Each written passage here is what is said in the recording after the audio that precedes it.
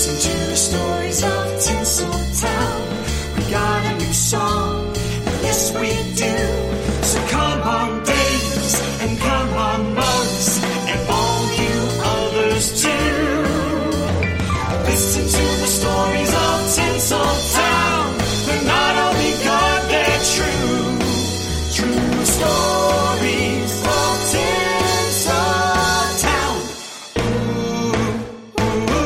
Hey everybody, and welcome to True Stories of Tinseltown. And today, my goodness, we are going to be talking about a house.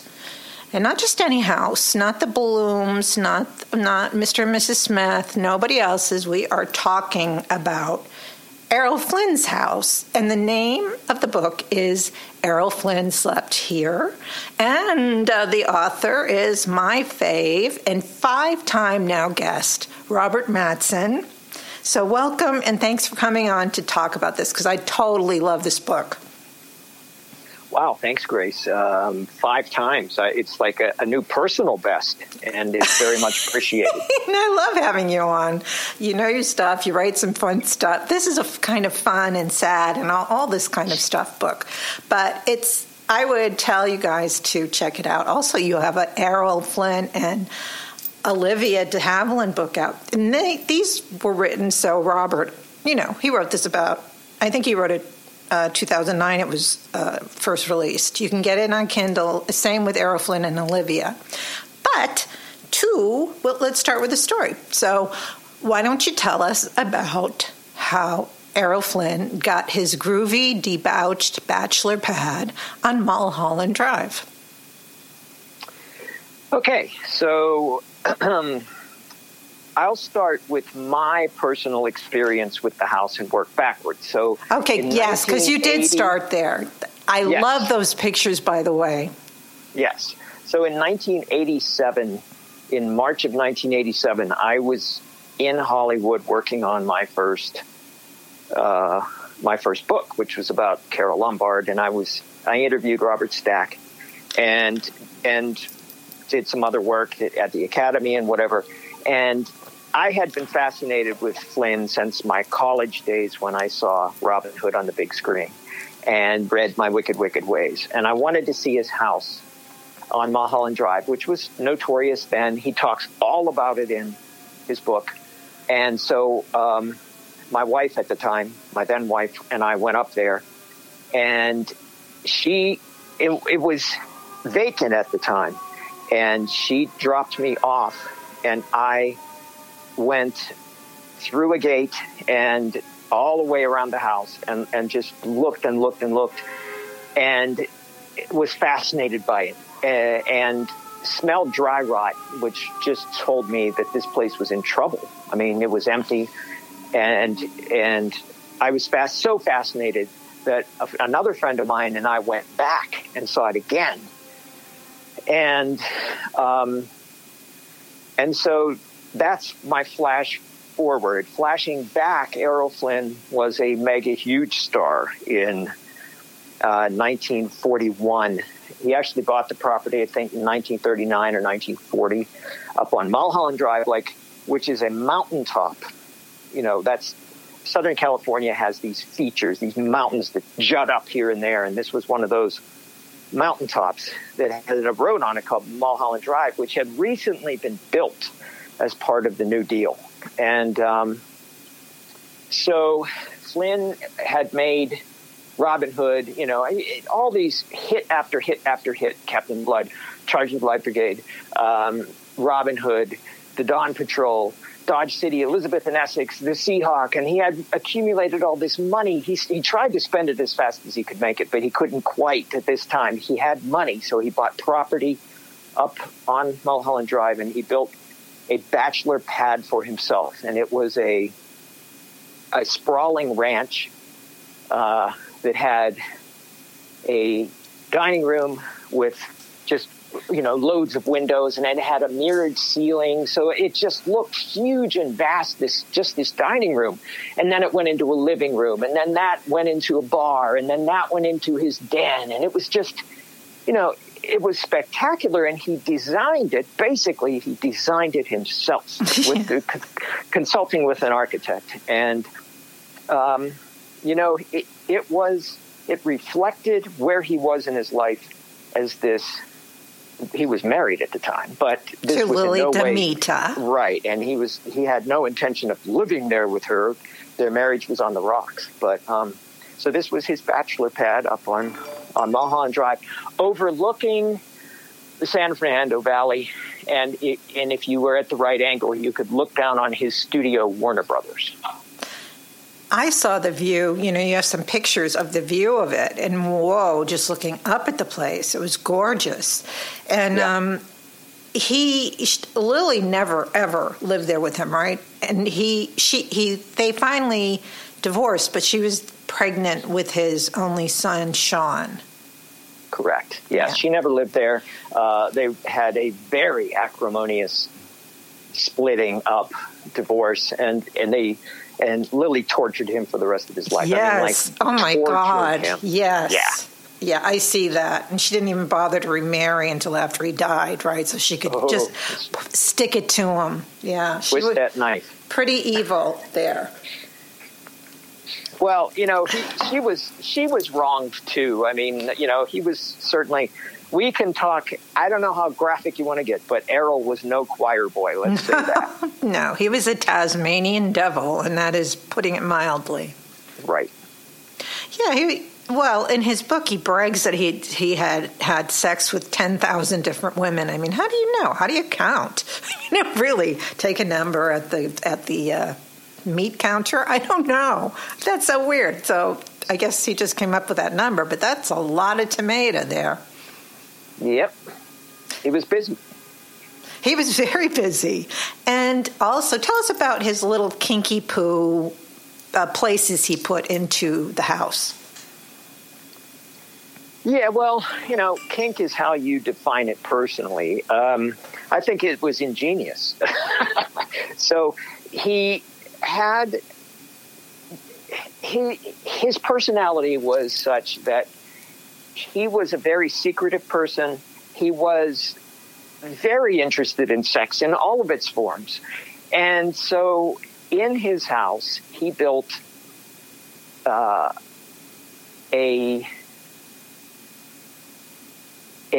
secret passageway into the ladies' restroom. His house had two restrooms. One was marked ladies and one was marked gentlemen, so that he would be channeling women into a particular room so that he could go in through a panel in the bar and go back with his cronies, with his pals like Bruce Cabot. They'd be drunk and they'd go and they would look at the ladies, and he had it wired so he could listen to what the women that he invited to his place at his parties were saying about everybody.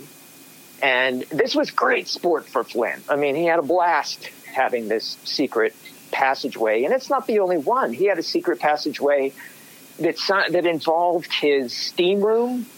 And he later, when he built an addition onto the house, he had a secret compartment, a secret opening above a bedroom so that he could look down through this mirror. I don't know if it's a one-way mirror, a two-way mirror, whatever it is, where you can see through it. Yeah, two-way mirror. But not and they can't see you. Direction.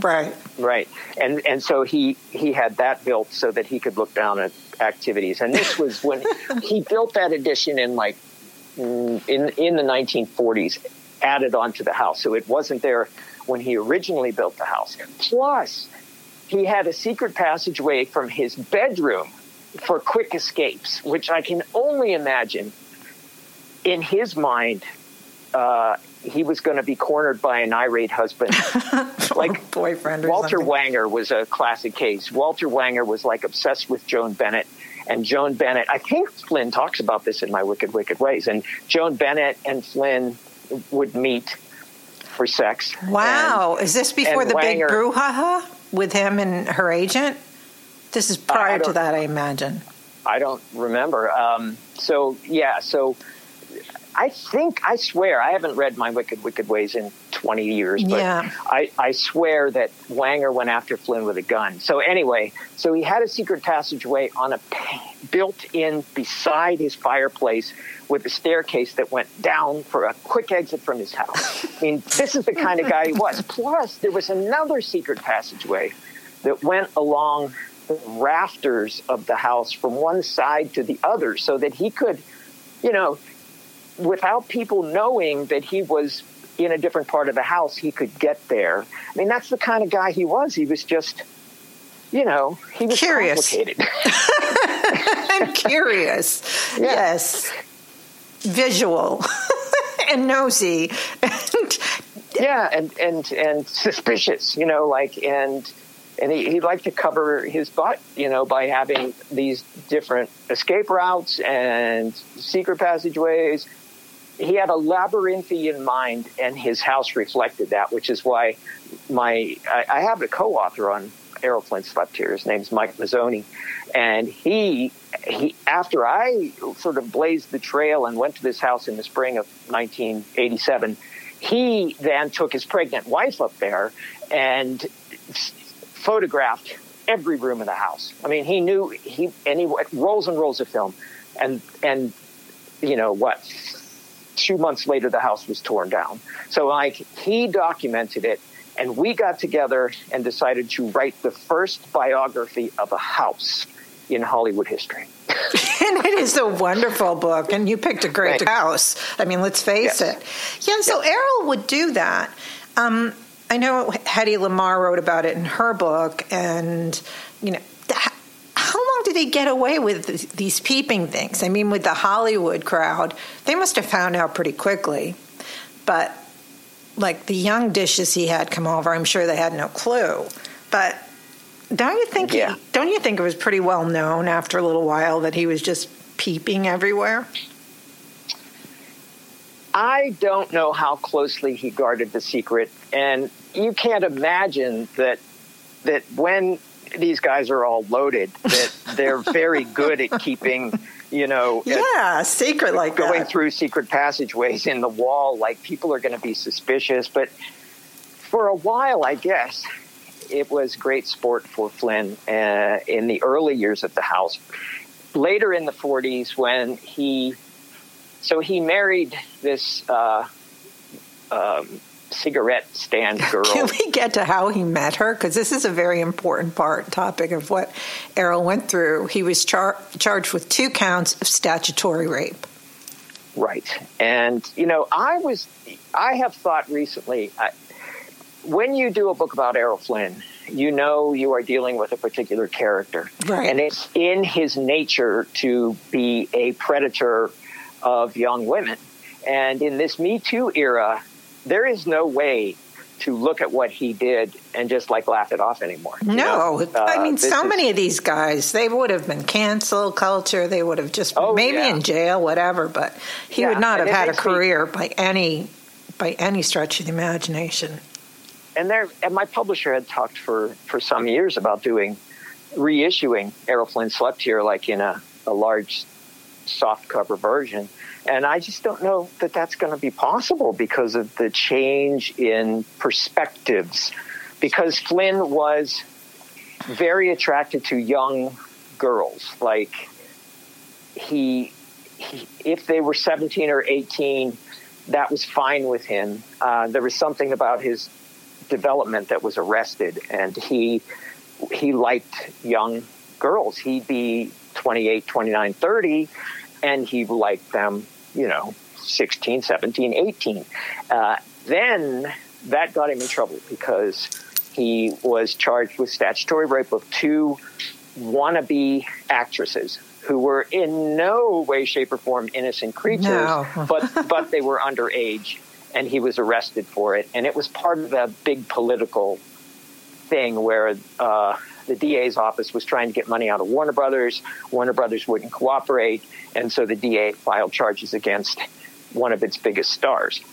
And it went to trial, and it was a very famous page 1 trial. Yeah, where Errol Flynn was defended by Jerry Geisler, the famous lawyer, and he was acquitted But during the course of that trial, he'd be going to the Hall of Justice every day in Los Angeles and buying cigarettes every day because he was a heavy smoker.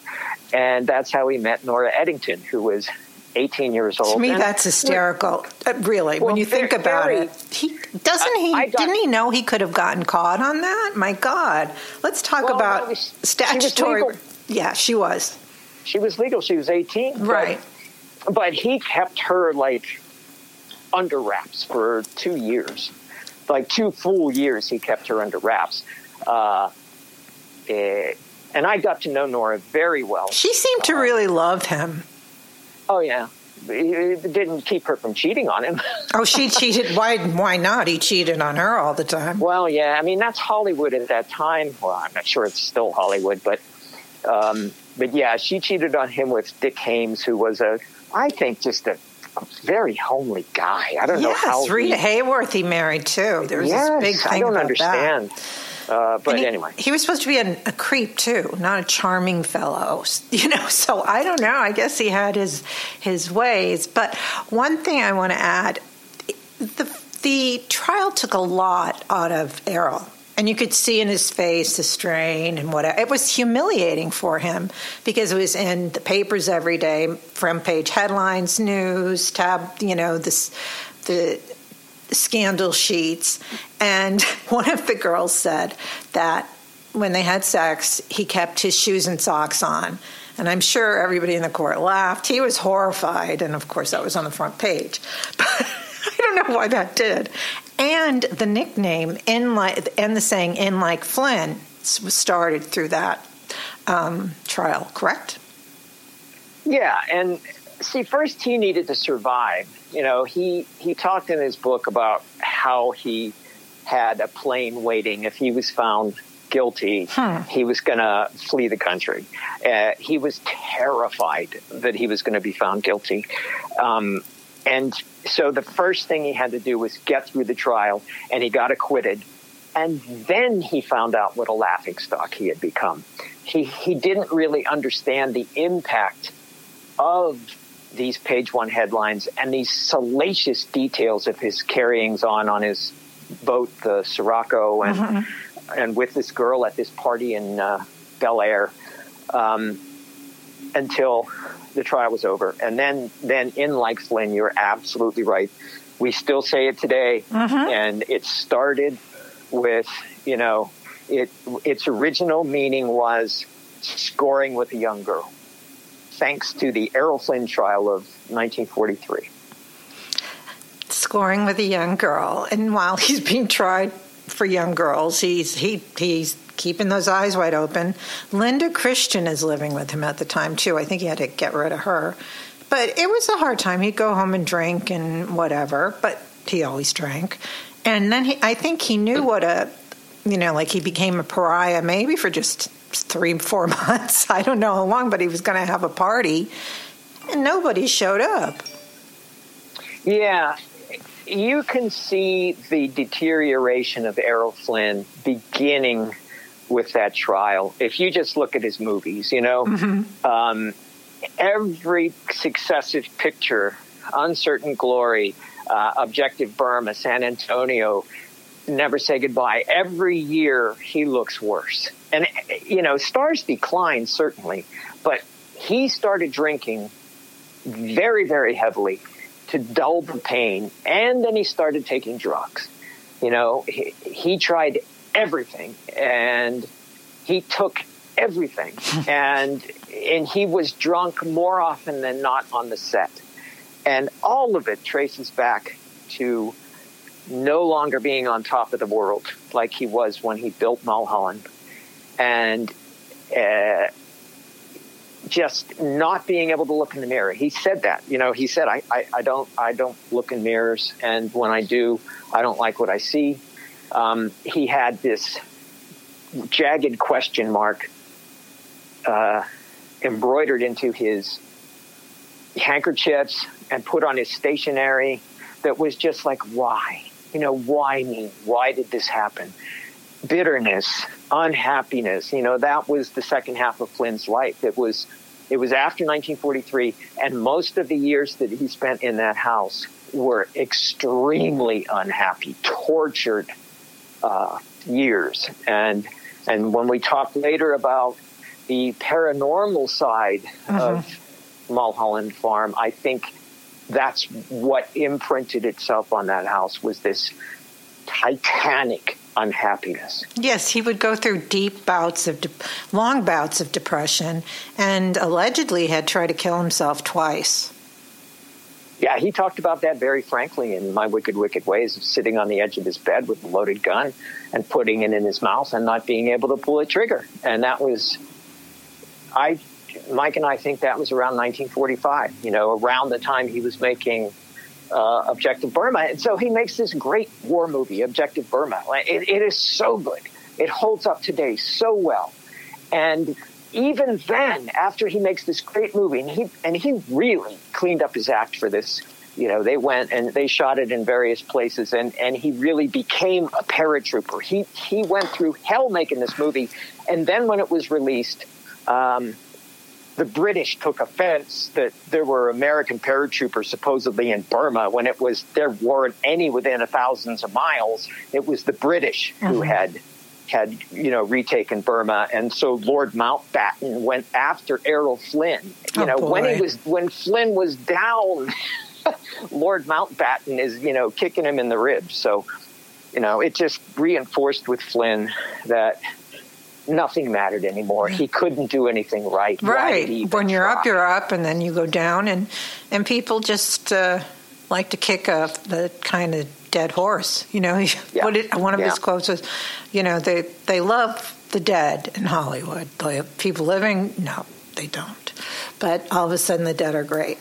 One of the things in the book is fascinating. He had a very deep affection for John Barrymore, who, as you guys know, was an actor, but alcoholic, big-time alcoholic. I don't know if he took drugs. Did he? I think it was more booze, just booze for him. Yeah, I believe it was booze. Who knows? But yeah, that was what his rep was, the drinking. And Errol loved him, and he died. But he made it to 60, surprisingly, right? I think he was about 60 years old. But the rumor was, as a trick, they played a trick on, you want to tell the rumor? Yeah, that some of Flynn's pals stole the body from Pierce Brothers mortuary and drove it up to Mulholland and sat him in a chair. And Errol walked in and saw Barrymore and freaked out, and screamed and ran out. And I don't know if various versions have him diving out a window or I would have been terrified. It would creep me out. Oh, yeah. But Drew Barrymore said it was true. It's a true story. It's crazy enough to be true. And I think that's the conclusion Mike and I came to, is that there's enough smoke to believe that there was a fire in this case. I believe it was true, too. And I can't even imagine walking in. And he was grossed out because I guess, of course, his eyes were closed and he's all this unnatural. I don't think he had been embalmed yet, all that other icky stuff. But I can't even imagine. Oh, yeah. And close to this time frame, Barrymore was like down and out, and Flynn let him stay at Mulholland in this bedroom at the top of the spiral staircase that was there. There was this little, the house was so odd. It had only one staircase, and it was this nautical kind of a narrow circular staircase that went up to the second floor. And right off of there was the bedroom that Barrymore stayed in. And Flynn was freaked out by the fact that Barrymore would not take time to go downstairs and use the bathroom. He would just pee out the window and take the varnish off the windowsill. And so, we documented the windowsill. Here's the windowsill. Barrymore peed here. Was there a sign? Yeah. And so, when that thing happened with this supposedly happened with the stealing of the body, Barrymore had just basically been there. So, that would have doubled the horror in Flynn. Yeah.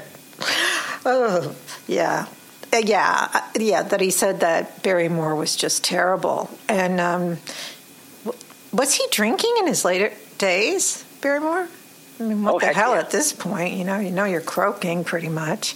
Yeah, if you look at his later movies like The Invisible Woman, and he made a couple right at the very end, Playmates, you can see he is tanked right there on screen.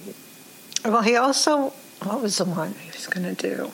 Or did he do it? He wanted to do The Man Who Came to Dinner. And I don't know if you've ever seen it. I think you can find it on YouTube, everybody, and Robert, if you've not seen it. And it's it is Barrymore's audition for it, and he is hammy and exaggerated. And they gave Monty Woolley the job, but he was drunk, obviously. You could tell that, too. I will check that out, Grace. You got one on me there. I had not heard that. Yeah, and it's really sad. Very, very sad.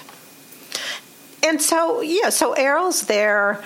I never heard any good things about Bruce Cabot in their relationship. I think they said you could never count on him. He was a user. He was all this stuff, but they did allegedly catch him in bed with somebody, and they watched him from above doing the wild thing. Yes, and that was in that bedroom that was in the edition that came with Errol's first daughter by Nora Eddington, Deirdre. When she was born, that's when they put the edition on, and that's when that supposedly happened. And yes, Bruce Cabot was a jerk. Yeah, he sounded I would say horrible. That kindly. Yeah, and he turned on Flynn. Yes. Oof. He was just a real worm. That's and he looks like a wormy creep. You know what I mean? And he also kidnapped King Kong. How dare you, Bruce Cabot? Yeah. Yep. And I apologize to the dead Bruce Bennett, who was in Mildred Pierce, because I used to get those two confused. No mas, no more, I don't. So good, because Bruce Bennett was a stand-up guy. Yeah, that's what I read. So I felt really guilty for thinking that Bruce Cabot was Bruce Bennett, because he was a really nice person and a good person, and this one was just a skeeve. I heard he used to drive around high schools looking at the young girls. I don't know. Yeah, that sounds right. Yeah, well, yuck. Anyway, Errol was there, and he married Nora, who you spoke to, and they had two children together, right? Two girls? Mm-hmm. Deirdre and Rory. And they all adored him. Sean, Deirdre, Rory, they adored Errol, and vice versa. He adored his children. Yeah, he was a decent dad and charming as hell. I mean, like, he's Errol Flynn, for crying out loud, and So yeah, they to this day, I've completely lost touch with Deirdre, but I'm Facebook friends with Rory, and yeah, she's thriving, and still honoring the memory of her dad. Good for her. He some part of him, it just kind of touches me. I don't know, that he just may thought he was happy, but I don't think he ever really was a happy person. And he also wrote some books, and he wanted to write another book, but he didn't get good reviews or whatever, and that really devastated him as well, because he wanted to be a writer. Yeah, like it's just like Audrey Hepburn never had any desire to be an actress. She wanted to be a dancer. Errol Flynn really did not have any desire to be an actor. He wanted to be a writer. He wanted to be an author. And he has a fair body of work between newspaper articles he wrote in his early years to magazine articles that he wrote for Photoplay and other magazines in the 30s to his two novels, which were pretty good. Really, critically raved, no, but popular books. They did sell. They did sell, yes. And then, of course, the biography, which he had a ghostwriter of, because he was probably really messed up while he was talking about himself, right? Yeah, so that was Earl Conrad, and I knew Earl pretty well too, and he wrote a book called something, but it was his memoir of working of creating My Wicked, Wicked Ways with Errol Flynn. I bet that's in interesting. Jamaica. Did you read it? Oh yeah, I read that book, 40 years ago, whatever, when I knew Earl, and we talked a lot about those days. Yeah, and they must have been fascinating.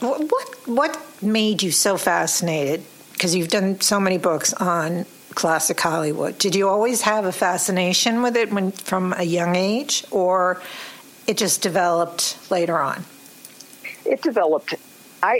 Flynn was the catalyst, really, that drew me into needing to know about Hollywood and needing to know the history. And when I go to Hollywood, when I visit, when I first went there, I felt like I had been there before. I mean, like I knew places that I shouldn't have been able to find, and things looked so I don't know why it is that when I was a kid, my dad tried to get me to watch classic movies with him, and it was like torture, But I started watching classic movies with my father. Some of them were torture, but some I absolutely adored. Yeah, so my parents were great fans of, like, my mother was terribly in love with Clark Gable, and my dad, had his favorite actresses and whatever, Ann Sheridan and such, but it wasn't until college when it hit me, and it hit me hard, and what is it, 7 books later? You have a vast knowledge of Hollywood, I have to say that, because whenever I've read your books, there's always asides and different things about different people, and really, your knowledge is fab. Oh, thanks. You're welcome. And so he was married to Nora. And did she leave him for Dick Haynes? Or did he hook up with Patricia Wymore first? No, she did leave him for Dick. I had to think back. Okay, it's been a long time. But yeah, she had this affair. And that really hurt Flynn, even though Flynn was, cheating on her every day. I tell you. It's different when it's a woman cheating. Well, that's with most men. I can do this, that, and that, and 500 broads and cheat on you 500 times. You do it once, and you're dead. You're dead to me. Yeah. You're dead. Right. Ego. Yeah. Ego, big time. Nora wrote a book called Errol and Me. That's it. That was Earl Conrad's book was called Errol Flynn, a Memoir. Nora's book was called Errol and Me, and she documented, this was written right after Flynn's death. When Flynn's death was big news because he died so young and he had been so popular. And so a number of books came out right then, and one of them was Errol and Me, in which Nora talks about Errol's drug use, about his physical abuse of her, about the rages he would fly into at this point in his life because of his just vast unhappiness. And so, she got away by marrying Dick Haynes and left Flynn alone on his mountaintop, at which point he had a party that Mike and I document in the book, this big party with mouse races and all kinds of things. Oh, it was outdoors. It's that really beautiful one that they had outside. Yes. And that was the talk of Hollywood. And then he had, right around that time, he had a young actor move in with him, the young actor who was trying to break in, and his name was Ivan Hayes. And Ivan Hayes became Steve Hayes, and he became a writer. He wrote screenplays, and he had bit parts in King Richard and the Crusaders, a bunch of pictures. And he and I became friends, and he was instrumental in the writing of this book, too. And then Errol he got some work from MGM on a loan out, and he made 2 pictures, the second of which was called Kim. And around that time is when he came back to America after making Kim and That Forsyte Woman. He made a picture called Rocky Mountain. That's when he met Patrice Wymore, his third wife. Oh, but prior to that, he was with that princess lady, but he got rid of her fast and was with Patrice. That did not work out at all. She was not his kind of gal. She didn't look like she was much fun. No. Kind of a bore snore. So he took up with Patrice, and he did have one more child. He had another daughter with Patrice. Yes, that was Arnella. And And so if we're talking about the history of Mulholland Farm, we're near the last chapter with Flynn, because Patrice did move in there, and she actually put her office in the room above the bedroom that had the two-way mirrors. Yeah. So that was her office for a short time, but they had to flee the country because Flynn got into tax trouble. And it was based on the blood-sucking of Lily taking his money Tiger relentlessly, yeah, and just sticking it to him. I mean, she really did, and it seemed like she took pleasure, and he tried to make things work. He tried to get the money together. Wasn't he also embezzled by one of his friends who was looking after his money? Which sounds like a normal thing in Hollywood. You can't trust any of these creeps. So he went to Europe. He left Mulholland behind, and what I'm really surprised about is that we've never heard one single bit of news that it was ever used as a location for pictures. And it was like a natural to be a location. You know, like Highway Patrol or some TV series should have used Mulholland Farm as a location. And I'm shocked that it was never used. But it sat empty for a long time. He tried to rent it out. And then finally it sold. The property sold after Flynn's death to this country gospel dude. A gospel dude, very well put, named Stuart Hamblin, who was a radio personality, and he was a singer. And he moved his brood into Mulholland. He was like the polar opposite. No, it's so funny. You see these pictures, and all these kids on the thing. I'm just like, they'd be dating Errol in 10 years. You know, you see all these kids, tons of kids having Easter egg hunts. Yes, wholesome, and just this whole thing. And the wife, she takes out the bar and she puts in an organ instead. She's very religious, and they were just a family that lived there.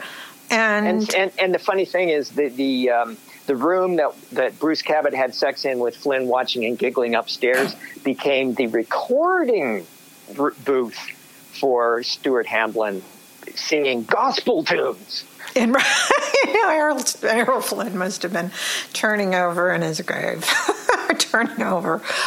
Yeah, so they moved there, and then they lived there quite a while with their brood, but they wanted to, down. I guess they said there were helicopters around and it was getting bad. And the next person that bought the joint was Rick Nelson. So the Hamlins. So we should mention that Errol Flynn didn't just have a house up there. He had a compound. He had a stable for horses and animals, and he had a casino that was a standalone building for his, poker games and things, but he called it his casino. And all of that was just integral to the life of the Hamblins, because they really were like country people. Right. And so that 8 acres stayed all together while the Hamblins were there. And then Rick Nelson bought the place because he was sort of a ranch kind of a guy too. And so he moved in there with his kids, Tracy, his daughter, and Gunnar and Matthew, his twin sons, who later became Nelson. No, they're beautiful, long, platinum blonde hair. Right. And no shirts. Back in the day. Yeah.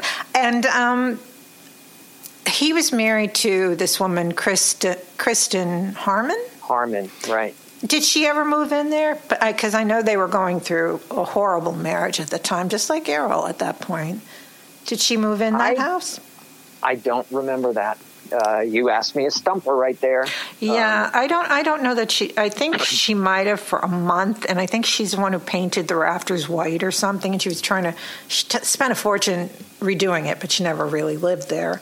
And they got divorced. Right. But it seemed that Rick was very much into the Errol Flynn legend and living in Errol Flynn's home. He seemed to really kind of revel in it. And he also used the biggest room that Errol used was the den, and I believe that was the same for Rick. And the thing with Rick was the famous garden party thing that he did. I mean, I think there were like 50s doo-wop people there, and they were still dressed in the 50s doo-wop thing. And Rick comes out, and he's wearing like bell bottoms, and he's got his long feathered hair, and he's groovy, and he sings. And he tries to sing different music, and they boo at him. And so he writes a wonderful song after the garden party, which is really... Yeah, and I relate that story because I think it really reflects the soul of this artist who moved into that house. Yes. Nelson was a huge fan of Errol Flynn, as his father Ozzy had been. Wasn't he friends? Ozzy had hung out with him a bit. Yeah. Yeah, so... and Rick was a sad person. I mean, the breakup with Kristen was horrible. She was a little Lily. I don't know. I don't know if she had a drug problem. She did. Because I know the little boy was taken away by her brother, who was Mark Harmon. I think you guys all know him. NCIS. I think he's done it for 40 years. I don't know how long that's gone on. I've never watched it. So she did. And so it was an ugly breakup. And Rick had but the kids liked to come live with him and be with him. Well, see, that's the Nelson twins were so helpful talking about those years. And that's where they formed their band, was in Errol Flynn's bedroom. How cool. That's where Nelson started. And Tracy lived there too, but now we really do need to get into the paranormal side because it greatly affected, it still haunts Tracy Nelson today. If you mention Errol Flynn to her, she will go off on you. Wow. Because it was pretty interesting. Wait till you guys get to the paranormal part, because it is so good and scary too. I mean, but Rick is still alive when the paranormal activity starts. Yes. So they moved into this place, and Rick was on the road a lot, and Rick had money troubles. Oh, boy, so 235 days a year or something? Yeah, just trying to make ends meet. And so Tracy was alone a lot there, and she encountered a ghost. The ghost of Errol Flynn, and it had interactions with her that freaked her out. And inappropriate because she was a young girl. Well, there you go. So I read that in a book. Lori Jacobson, I've had her on twice. Yes, that's where I first read that story, and that was long before I had any knowledge of anything paranormal there, except my own experience while I was there that one day, but I never told anybody about, because I thought it was my imagination. And then I read about Tracy Nelson, and still I was like, okay, if I don't want to commit that to print, because people doubt the credibility of my book, of our book, Mike and me. But then the more people I talked to who had been to Mulholland Farm, they all had these experiences, including the Hamblin family, who you would think as evangelical Christians would be the last to buy into this. But Stuart Hamblin's wife, Susie, who I met, Mike and I interviewed when she was like 100, like literally 100 years old. She told us that the night Errol Flynn died, he died in Vancouver, British Columbia, but the night that he died, all the pipes in the house vibrated and freaked them out. And that was just the beginning. Oh, my God. He died at 50. Yeah. And they said I don't know, I read twice somewhere, his insides were that of a 75 or 85-year-old man, whatever. He was 50. And his life and his lifestyle. He didn't even make 60 like Barrymore, 50 years old, and he was almost unrecognizable, bloated and terrible. Yeah. So that's amazing. The pipes start rattling? Yeah, and so the Hamblins would each put me in touch with different Hamblins. Harve Presnell was married into the Hamblin family. If you remember him from, A Distant Trumpet and a bunch of musicals, and then he was on a TV series called The Pretender, I think. But Harv Presnell and I had a great conversation on the phone, and he remembered the ghost.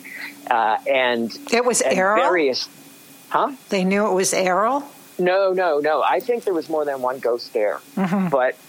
But they all reported, like lying in bed and shadowy figures, and Tracy Nelson and one of the twins, Gunnar, would be lying in bed, and they would feel somebody sit on the bed next to them. Eek. And they would see, Gunnar saw faces in the mirror. So all of these things just made Mike and me realize, you know what? We got to have a chapter about this, because it is so ubiquitous that all of these people have had these experiences, including me. Tell us about yours.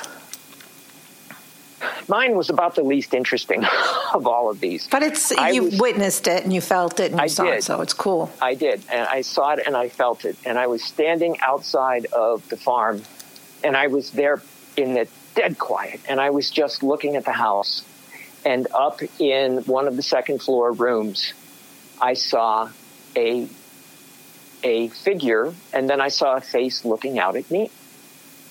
And who was at the house? Who was with you? No. Oh, you were there by yourself? There was no one there. The place was locked up at that point, and no one was there. What was the face like? Was it like a shadow or? It was indistinguishable. I mean, I couldn't say that was Errol Flynn or whatever. But it was a man's face, and it was looking out at me. And it leaned down in the window and looked out at me. Wow. Did you? And then it vanished. Did you scram? No, I didn't scram. I thought it's light play, it's shadow play. I'm making this up, and I just filed it away until you heard everybody else's stories. Yeah. So when Tracy seemed to be the one who experienced most of the paranormal activity of the Nelson family. How did she know the ghost was Errol? One of the ghosts was Errol. She told a story, and she's been on like TV ghost shows talking about this. But she said that at one point that Errol Flynn toasted the new year or something. I think it was the year before her father died that Errol Flynn toasted the new year to her, held up a glass and spoke words to her. Wow. And then her father died on New Year's Eve. Oh, wasn't there something that they heard all this banging and stuff, and Rick would just say, "Oh, that's Errol Flynn." Rick had said, "That's Errol," whatever. Mm-hmm. Rick had also, in all his journeys, and his money woes, he buys this, what was it, 1944, sort of like a plane Carol Lombard was in, right? Yeah, it was a DC-3. That's what he traveled around in. And because they were tremendously reliable planes. Really? Oh, yeah. Even 40-something years later? Yeah, there are still DC-3s in service. Wow. But they had a lot of close calls. They did, but there was an engine failure that brought that plane down. It was a fire caused by a heater that they had in the cabin to stay warm in the air because they were traveling in winter. And that's what brought the plane down, was a fire. Yeah, they landed in like a field, a cow patch or something, cow home, and they hit trees and stuff like that. And then But the interesting thing is, 2 people did survive. It was the pilots. They survived, but it was him, his girlfriend, and the other people in his band, and they were so young. And it was New Year's Eve, which is very strange. And somebody, I don't know if it was Gunnar, maybe he said that Errol was trying to warn Rick. It's possible. I don't know. It is a creepy, strange story that Tracy tells. Yes. And I have no reason to doubt her, because the body of evidence is that something paranormal was happening there. Totally. Was going on in that very strange, negatively influenced house that had once belonged to Errol Flynn. Yeah, and with Tracy, she ended up marrying, and it was her ex-husband, but he for not 1 minute believed anything that he doesn't believe in the paranormal. He said, it was your imagination, whatever. But I think this is after Rick died, and he went into the house. They were going to go pick up some stuff from Tracy's, and he came running out and saying, I'm never going back in that house. I wonder what happened to him. There you go. So he was a disbeliever, didn't believe his wife, thought it was all made up. Boom. Then they smelled cheap perfume. Yes, they smelled cheap perfume. And they got some psychic in there who said it was some trap solo, was in love with Errol and whatever. But I didn't buy that one. I think it was probably somebody else. I don't know. And the woman said, oh, that part hadn't been built yet, so she couldn't go there. Oh, really? There's spirit rules? Okay, you can't go in this part of the house because it wasn't built yet. I did not know there was spiritual dead people rules like that. So I didn't really buy that very much. But I'm sure there were ghosties, and you saw it, which is so... Me, I would have been fascinated, but I would have been like running for the hills. Out of there, man, forget it. I'd be burning rubber with my feet. So Gunnar really didn't see it. Oh, no, Gunnar saw it a lot. When he looked in the mirror and saw faces, were they just like shadow faces, or? No, the way he described it to me, he was seeing faces, not. And I don't know. I don't remember. It's been so long. Was that the place? The details. The bedroom where there was a two-way mirror. Yes, I believe that was a downstairs incident. Yes. And then, after Rick died, they finally fled. The two brothers. They, I don't know, it was sort of like a Amityville horror. But for some reason, they felt something evil and ominous and dark, and they booked it out of there. Mm-hmm. It was just the presence they felt, right? And then the house was empty. And that's when first I was there, and then Mike was there. And then soon after that, somebody bought it, and they were going to rehab it, and they realized the thing that I realized when I was there and I smelled the dry rot when I walked past the dining room was that this place was beyond repair. There was no way to save it. And so it was torn down unceremoniously down to the pad. And there are pictures of that in the book. And inglorious. It happened very quickly, right? It was like boom, boom. Now you got it, now you don't. Yeah, pretty much. They were stripping out the insides. When Mike was there, there was a crew there, and they were taking out the paneling to resell it, taking out the fixtures, and he actually asked if he could take a piece of crystal from a chandelier, and they gave it to him, and he actually took two because he gave me one, and I still have it. Cool.